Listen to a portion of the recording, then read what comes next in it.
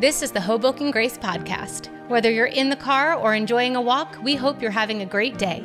Just like every weekly conversation, we hope today's message deepens your relationship with God and builds into your life in a helpful way. For access to our full podcast library, visit HobokenGrace.com or our app. If today's your first time with us, my name is Chris. I'm the lead pastor here at Hoboken Grace. We are really excited to have you as we move into the new year. And we are launching this new conversation today. And I think this conversation is critical, specifically with where we are right now as a culture and with what we've been moving through. Because for the last couple of years, we've been moving through constant transition.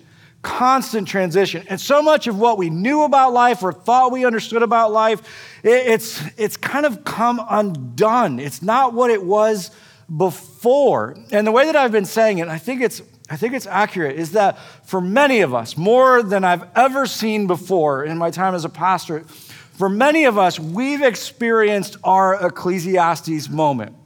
What I mean by that is this. We've moved through a moment where all of a sudden we realize that what we thought mattered before does not matter as much as we thought. And moving through this transition, we look back on what we valued before this started and the way that life worked before this started. And all of that, and not all of it, but a lot of it in many ways has shifted. And so for some of you, maybe you've changed jobs or maybe you didn't change jobs. You just don't care about your job as much or even show up to your job as much anymore. It's shifted, it's different, and all of a sudden our priorities they've been challenged in a very significant way. And there's this book in the Old Testament, the Jewish scriptures, called Ecclesiastes, where the writer walks through all these different aspects of life and all these different things in life, these different things that we may put priority on. And he walks through all of them. And if you're with us in the fall, we talked about this for just 1 week. But he walks through all these different things and says, man, these things are meaningless. They're all meaningless. And all these different aspects of life, man, I saw this as the number one priority. It was meaningless. I saw this as the number one priority. It was meaningless. And I think for many of us, that's where we are. We're like, wait, the things that I thought mattered previously don't matter the way I thought. And it's not that they don't matter at all. It's just that they don't matter the way I thought. And we're having to rebuild. Now, we don't necessarily know how to do that.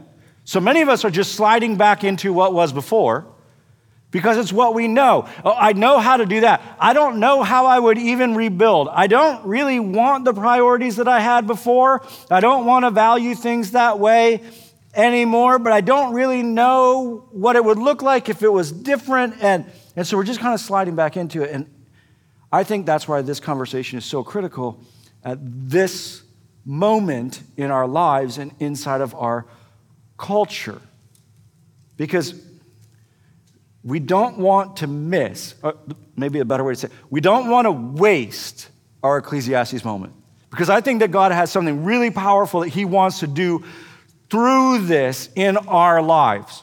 And this is one of those moments that can be one of the most significant moments in your life in terms of shifting your course, direction, and in our ability to be able to understand meaning.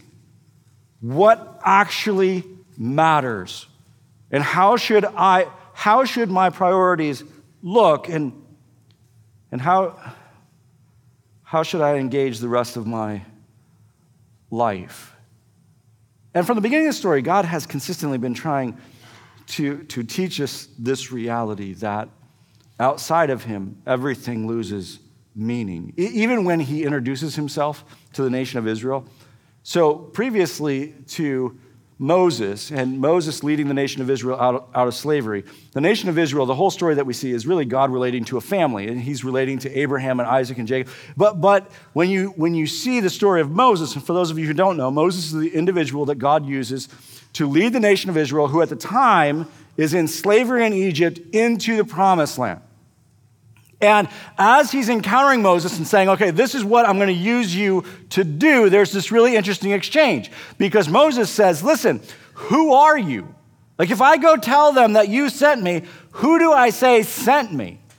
And he asked this question. I want to take you to this moment because God's response is really powerful. And again, another place where he's trying to help us understand what we see in Ecclesiastes.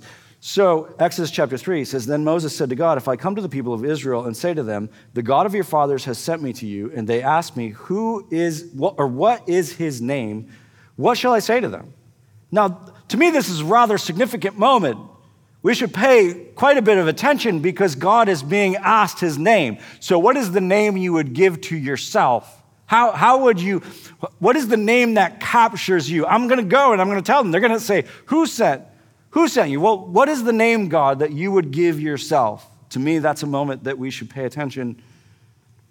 God said to Moses, I am who I am. Now, translators have struggled with this for a long time. And just recently I learned from a Jewish scholar a different way of being able to look at this.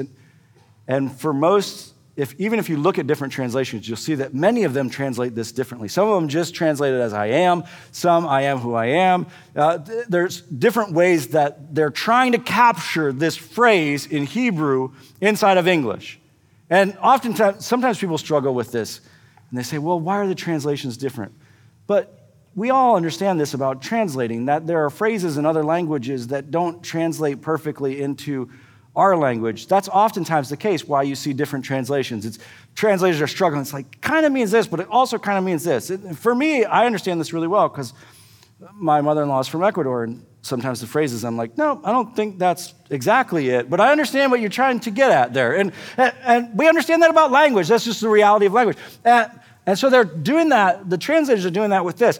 But the Jewish scholars, they have this understanding, because they understand Hebrew better than we do, but they have this understanding. They say, no, what he's trying to say there is this. He's saying, I am being.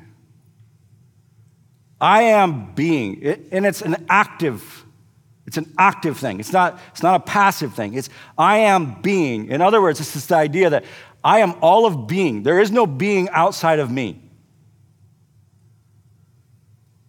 I am being.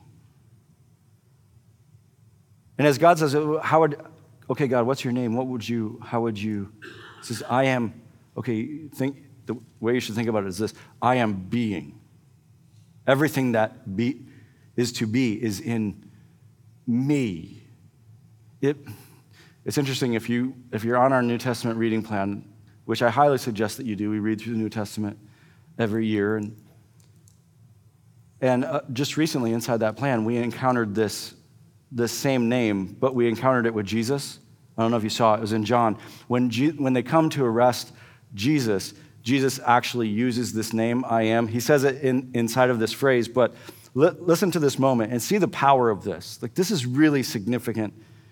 John chapter 18, Jesus, knowing all that was going to happen to him, the soldiers have already come, they're coming for him, they're there, went out and asked them. So he goes out to the soldiers, who is it that you want? He says, well, who are you guys here for? The soldiers respond back, Jesus of Nazareth, they replied. I am he, Jesus says. So he says this I am, right? He says, and so he's connecting himself to this. I am he. When Jesus said I am he, they drew back and fell to the ground. Jesus speaking this is so significant that it literally causes all of them to fall to the ground. And you see this all throughout Scripture. God saying, no, I am being. You have to understand this. There is no being outside of me. This is what Ecclesiastes is trying to help them to understand when he talks to them about this, when he's saying, listen, no, outside of God's purpose and plan, there is everything becomes meaningless. And God in this way is saying, actually, outside of it, it's not just, it loses its being, like its very reason for being. I think this is one of the reasons why God talks to Adam and Eve about sin leading to death. It's like, no, when you sin, it's going to break that relationship. You're no longer going to be in me. You're no longer being. It's death. You're outside of being. Paul talks about this in Athens when he's talking to the Athenians about the fact that they're close to knowing who God is.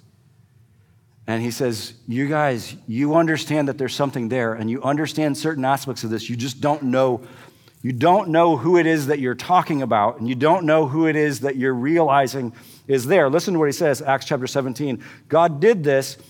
Paul's going back and forth with them, and he's explaining what God has been doing. He says, God did this so that men would seek him and perhaps reach out for him and find him. This is where our purpose statement, or our mission statement here at Hoboken Grace comes from, that we're here to help people find their way back to God. It comes from this exact verse. Though he is not far from each one of us, for in him, and he quotes there, he actually quotes their poets, for in him we live and move and have our being. He says, even you guys know, like you're aware of this. You're aware of this reality that no, our being, there's something in which we find our being. He says, even your poets understand this. Some of your own poets have said we are his offspring. And all of this is exactly what the book of Ecclesiastes is trying to help us to understand. Listen, let me take you back to it again, Ecclesiastes 12, the end of this book. Now, all has been heard. He's walked through all these different aspects of life, these different arenas of life. He says, all of it has been heard. All of it is meaningless. And then he continues. Here is the conclusion of the matter. After everything that I've talked through, after everything that we've looked at, here's the conclusion of the matter. Fear God and keep his commandments, for this is the whole duty of man. What is he saying? He's saying everything that we've talked through, all of it is meaningless outside of following God's plan and purpose.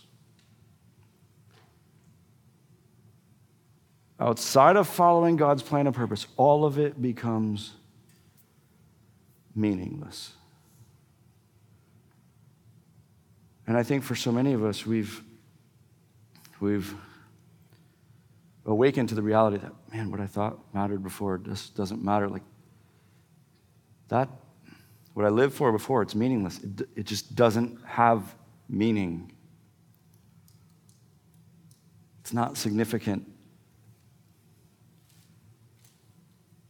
And inside of that, you can begin to fall into the trap of thinking, well, everything is meaningless. You can begin to fall into the trap of thinking that you're meaningless. But that's not at all what God teaches us. As a matter of fact, God intentionally, over and over again, teaches us that you were planned, that you were intentional. The way that I once heard this explained, and it helps me to understand it better, not necessarily perfectly, but better, is this. He said, the teacher said, imagine the purpose and plan and mission of God as a song. So think about it as a song, this phenomenal, powerful, the most beautiful song you've ever heard, this amazing song that God, through the entire story, has been playing. He said, I want for you to think about it as a song. He said, now here's the thing. You have been created to play a note inside that song, or to bring a harmony or a melody inside of that song. But the problem is that rather than us paying attention to, okay, where do we fit in the song, we've just played our note ourselves. And so rather than it being a note that contributes to the song, it's a wrong note. It's a wrong note. It's the wrong note at the wrong time in the wrong place, because we haven't actually come to him and said, okay, how do I fit in this song? Or where did you create me to play in this phenomenal melody? And I don't know if you've ever experienced a wrong note, like when you're listening to music and enjoying a song and all of a sudden you hear a wrong note. Unfortunately, you don't experience it here at Hoboken Grace very often. They're very good at what they do. But it's amazing, because when the right note is played at the right time, it can move you. It can inspire you in ways that very few things can. It can touch you in ways that very few things can. But then all of a sudden that wrong note hits, and it's amazing how it can, rather than it contributing to the song, it actually brings destruction to the song. Like it pulls you when you hear it, you're physically moved by it because of the fact that it's so jarring. Like where'd that come from? That doesn't belong in there. And he said, I want for you to think about it that way. You were actually created. And make no mistake about it, you were created to be part of this. There's actually a book in Scripture called Psalms. It's a book of songs. And Listen to what the psalmist says about this. He says, "For you created my inmost being. You knit me together in my mother's womb. I praise you because I'm fearfully and wonderfully made. Your works are wonderful. I know that full well. My frame was not hidden from you when I was made in the secret place, when I was woven together in the depths of the earth. Your eyes saw my unformed body. All the days ordained for me were written in your book before one of them came to be." To know you were created to be part of this plan and story, purpose. Not randomly, intentionally.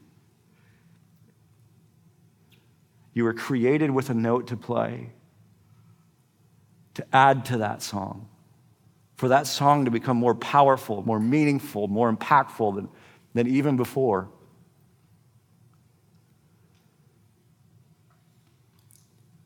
The problem is not just that we don't necessarily play the note. The problem is that we pursue these other things, and in doing so, we play the wrong note.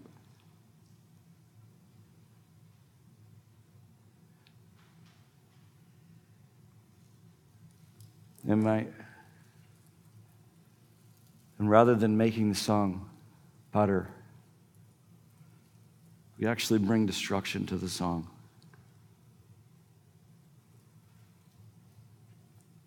And there are consequences to this. There's this story in the Jewish scriptures, again in the Old Testament. It's found in the book of Esther. It's about an individual named Esther, ironically. And as the story begins, it's not a long book, but you should read it if you haven't read it before. I highly encourage you to read it. As it begins, you start off with this power-hungry ruler. His name is Xerxes. And at the time, the nation of Israel is in captivity under the Persian Empire. And this ruler, he's really power-hungry. And as the story begins, it actually starts with him throwing this huge party for his friends. And he wants to show off his wife. So he calls for her to come to the party. And she says, "No, I'm not coming to hang out for you to show me off to all your drunk friends." And because of that, you should read it. It's a little bit funny because there's this interaction between him and his guests. And his guests are like, "Listen, you've got to put an end to this because if you let your wife talk to you that way, then our wives are going to start talking to us that way. So you got to shut this down." That's literally the beginning of this book. It's an indictment on like power. And it's also this kind of small story about how power costs the king what he loved most. And so he banishes his wife because of this. And so they have to find a new queen. And as they're searching through that, this individual named Esther becomes the new queen. No one knows that she's Jewish. But she becomes the new queen. Now, as she's queen, there's this plot that breaks out to kill all of the Jews in the empire, to literally slaughter them. And it's not just beginning to break out. The day has been established when this is going to happen. And the king has decreed that this is going to happen. And as this is playing out, there's this back and forth between Esther and her uncle. Her uncle's name is Mordecai. And Mordecai and her are going back and forth. And Mordecai is like, "Listen, you got to do something about this. You're the queen. You have to do something about this." And Esther, as the queen's like, "What can I do? You don't understand. I have no power. Like, I may have a position. I have no power." Listen to the back and forth because she's terrified for her very life. It says, "Hathach went back and reported to Esther what Mordecai had said. Then she instructed him to say to Mordecai, 'All the king's officials and the people of the royal provinces know that for any man or woman who approaches the king in the inner court without being summoned, the king has but one law, that he be put to death.'" She says, "We all know what the law is. If I walk into the king's presence without him asking for me to come," which, by the way, things didn't go well for the previous queen when she didn't listen. She said, "Not just will I be banished, I'm going to be put to death. I'm the one who's going to die." The only exception to this is for the king to extend the golden scepter to him and spare his life. But 30 days have passed since I was called to go to the king. The king hasn't been interested in seeing me in 30 days. I don't think he's going to be excited for me coming on my own. She said, "I'm going to die." Then her uncle responds back. So when Esther's words were reported to Mordecai, he sent back this answer. Do not think that because you are in the king's house, you alone of all the Jews will escape. For if you remain silent at a time like this, relief and deliverance for the Jews will arise from another place. But you and your father's family will perish. And who knows but that you have come to royal position for such a time as this? I love this, and I don't think it's a mistake that God shares with us this story, and this is the turning point. Really, the main focus of this story is this moment where Mordecai responds back and says, don't listen. The mission of God doesn't rest on you, and you won't stop the mission of God. If you decide not to play the note you were created to play, God will figure out another way to keep his promise. But don't think that there won't be consequences. Don't think that it doesn't impact lives.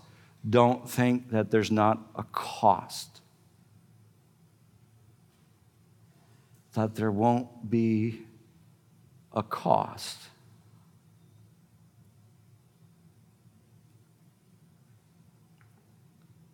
This verse lives constantly at the back of my mind. Because it's not just that God created you with a note to play. It's not just a nice thing to step into, it's a responsibility. And there's consequence. The song is not what the song could be when you don't step in. I was recently reading this book on the persecuted church around the world, and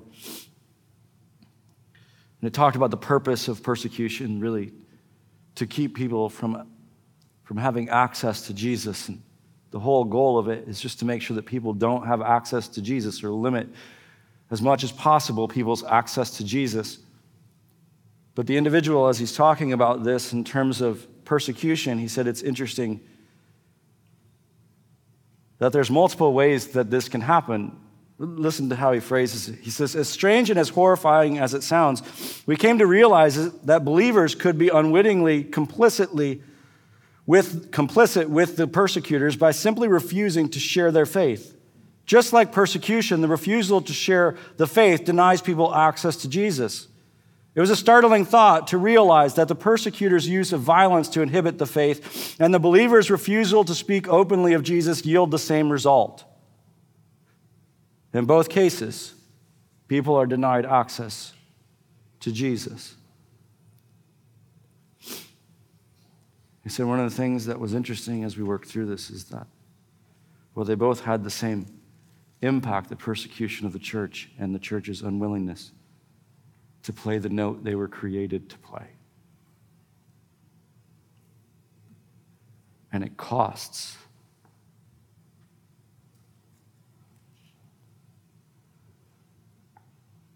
It costs lives. It costs eternity. And the plan of purpose in God does not rise and fall with you. But when we neglect to play the note that we were created to play, make no mistake, there's cost.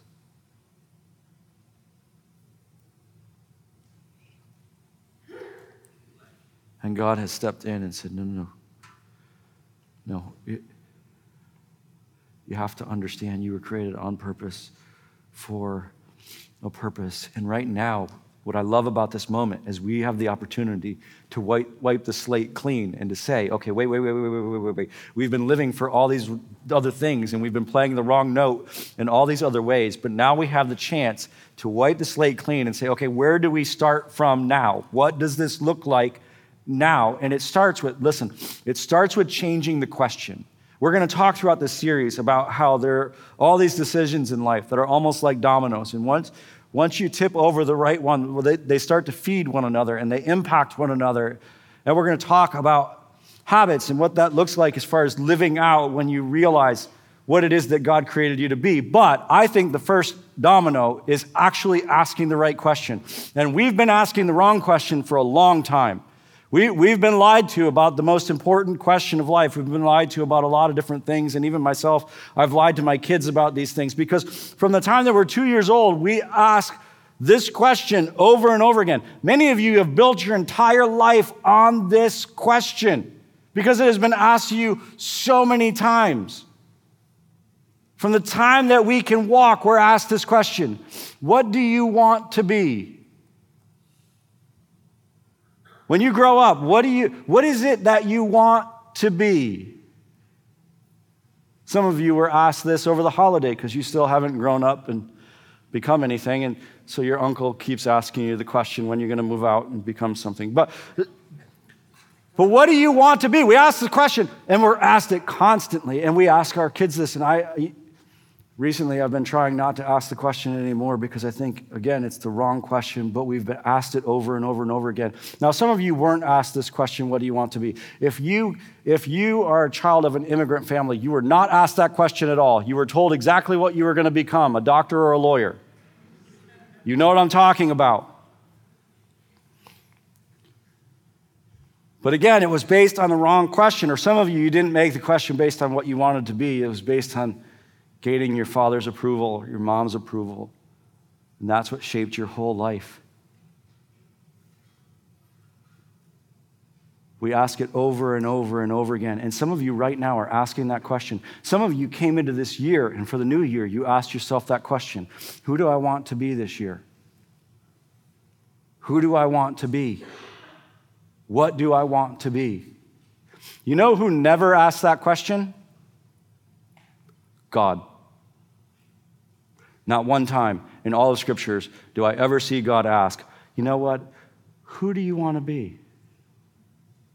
God doesn't come to Moses. Hey, Moses, what do you want to be, bud? What do you think?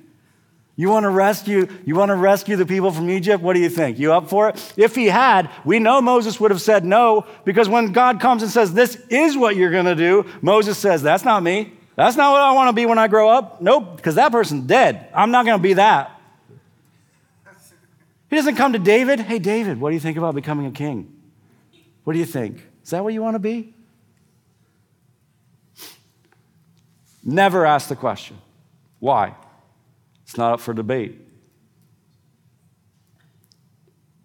You were created to be something. It was determined before the whole song began. You were brought into the song because you had a note to play. And it matters, and there's consequence. We have got to stop asking or even caring about what we want to be. The question is, who were we created to be?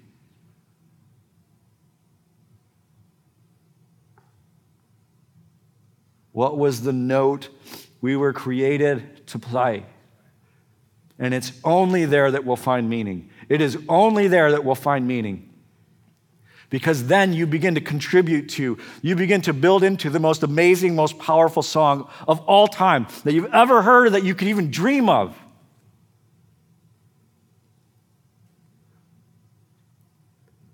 We have to change the question. Ephesians says it this way. It says, for we are his workmanship, created in Christ Jesus for good works, which God planned beforehand, that we should walk in them. You are not an accident. And for some of you, you so struggle with this. And I say this over and over again, but it's so important.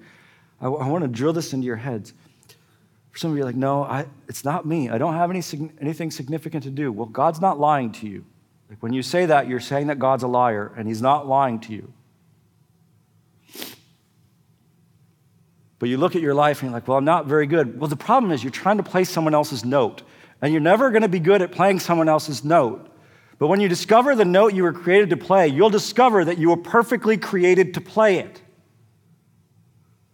And those things that you used to look at as disadvantages in your life, you're going to realize, no, they were actually, God actually is in his incredible wisdom and his incredible grace is working through all of this to be able to help you to be able to understand and to be able to actually execute playing that note, you'll discover you were perfectly created to play the note that you were intended to play. But we have to, in faith, understand that, no. God did intend this before the entire song began, including me. And that means that we have to come to him because no one else can answer this. I can't answer this question for you. I cannot answer the question for you of what it is that you were created to be. Only God can answer that in your life. Which is why I want, from the beginning of this series, one of the things for us to do, and as we move through the next few weeks, because we're not going to answer this in 1 week, I want for you consistently, every time you pray, as consistently as you can, to ask God that question over and over and over again. God, who is it that you created me to be? Who is it that you created me to reach? Because if you're not asking that question, you're just not being obedient. What is the note that I was intended to play? And for us to decide, no, we're going to sit at God's feet in this because he's the only one that can answer it. And to allow him, to wait on him, to speak into our lives. And I know for some of you, you're here and you're exploring this thing of Jesus and you think, oh, that's for them. No, it's for you too. You say, I don't even believe in God. Yeah, but you were created by that God. Intentionally. This doesn't happen when you place your faith in Jesus. This happened the moment that he created you because he created you with a note to play. And in his grace and his mercy, he's pursuing you even though you want nothing to do with him. Because he wants you to know meaning. He wants you to discover what it is to contribute to that phenomenal song. We have to change the question. Take everything off the table. Okay, God, who did you create me to be? Allow him to begin to speak into that. And then we can begin to look at and work through, okay, how do we build this? Because, and I'll say this multiple times throughout this series, I am not interested in figuring out how to be better at who I want to be. And I am not interested in figuring out how to help you live out who you want to be. That is not what this is about. This is about us discovering who we were created to be. And that is what we want to get better at. Will you change the question and come to the one who, before the song began, said, I'm going to create them to do this? Will you pray with me? Father, I pray that in faith we would trust you that this is true. For some of us, it's so difficult to believe that we could or would, or it's even possible that it would matter. And Father, I just pray as we come to you over the next few weeks and we just begin to ask over and over and over again, what is the note that we were intended to play? What is the story you created us to live? Father, I pray that you would begin to speak into that. I pray that you'd speak into that in our lives individually. I pray that you'd speak into that in community. Father, I thank you. I thank you for not only how you've pursued us, I thank you for not only how you rescue us, but I thank you for how you invite us into the song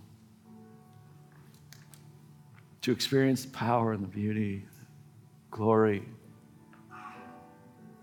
the life of that song, the purpose, plan, and mission of yours. In Jesus' name, amen.